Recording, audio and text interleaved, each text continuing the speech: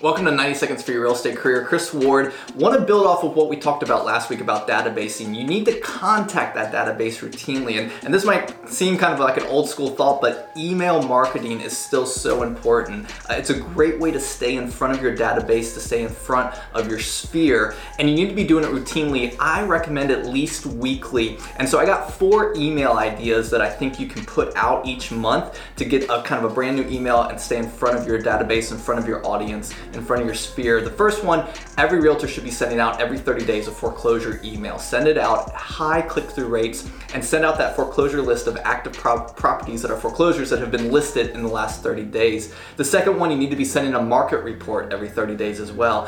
Just a market about where you're at as a real estate. Show you're the local expert. Send market statistics, what's going on, pending sales, new listings, and just stay on top of that. Let people know that you know what's going on in the market and that you're bringing value to them that way.